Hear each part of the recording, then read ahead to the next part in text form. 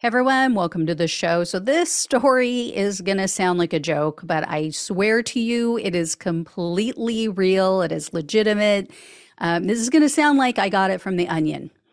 As you guys all know, election workers have been barraged, absolutely besieged by threats and harassment since the 2020 election. And we all know why, right? It's thanks in large part to Donald Trump and his minions and their lies about election fraud. Well, lawmakers in Nevada passed a bill that would increase the criminal penalties for anyone who harassed election workers. Bill SB 406 makes it a felony offense to, quote, threaten, intimidate, or coerce an election worker with the intent to interfere with their performance in carrying out an election or to retaliate against them for performing their duties. So the MAGA crowd can't have that. That is just something they cannot abide by. So they filed a lawsuit to block this bill from going into effect. Again, I'm not kidding. They're upset that they cannot harass and intimidate poll workers without consequences. Now, of course, that is not the excuse they used in court. That's not what they told the judge. The MAGA plaintiffs include a Republican attorney.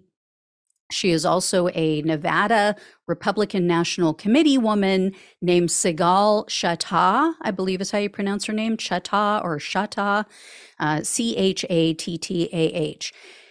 Also, the plaintiffs include two poll workers or poll observers, from two different counties, and then a right-wing extremist donor who's named Robert Beadles.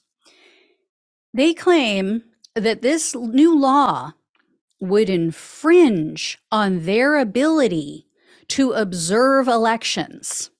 And they may decide, we don't want to be poll workers or poll observers anymore. I mean, there's nothing to prove that they were going to be poll workers, but you would think that if they were going to be poll workers, they would want protection from being harassed and threatened and intimidated. I don't know, maybe. So Judge Christina Silva is presiding over this case. She dismissed the case, but she dismissed it without prejudice, meaning that they can amend the complaint and they can file it again. As it was written, though, it makes no sense.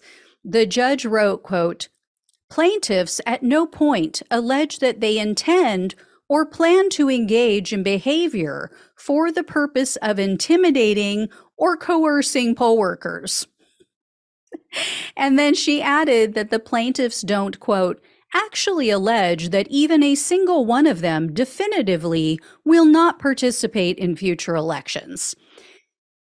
On its face, it is laughable. I mean, unless you're saying, I wish to retain the right to harass and intimidate poll workers whenever I feel like it, how could this law affect you, right? It's like going to court, that is like bringing a case against murder charges, right? I want murder to not be a crime anymore. But it's not that I'm going to go out and commit murder. I'm just looking out for those who might commit murder. I mean, it's pretty obvious why you want that law repealed, right? So anyway, I will let you know if these clowns refile their lawsuit, and I'll let you know how it goes down the next time. But yeah, this is where we are at with the right literally fighting in court, filing lawsuits because they want to be able to harass, intimidate, and threaten people without any kind of consequences, with total impunity. Yeah. They do not understand the First Amendment. All right. As I said, I will let you know if I hear more. Thank you so much for watching and listening. Please like, share, and subscribe. Please donate if you possibly can. Love you all. Take care. Talk with you soon.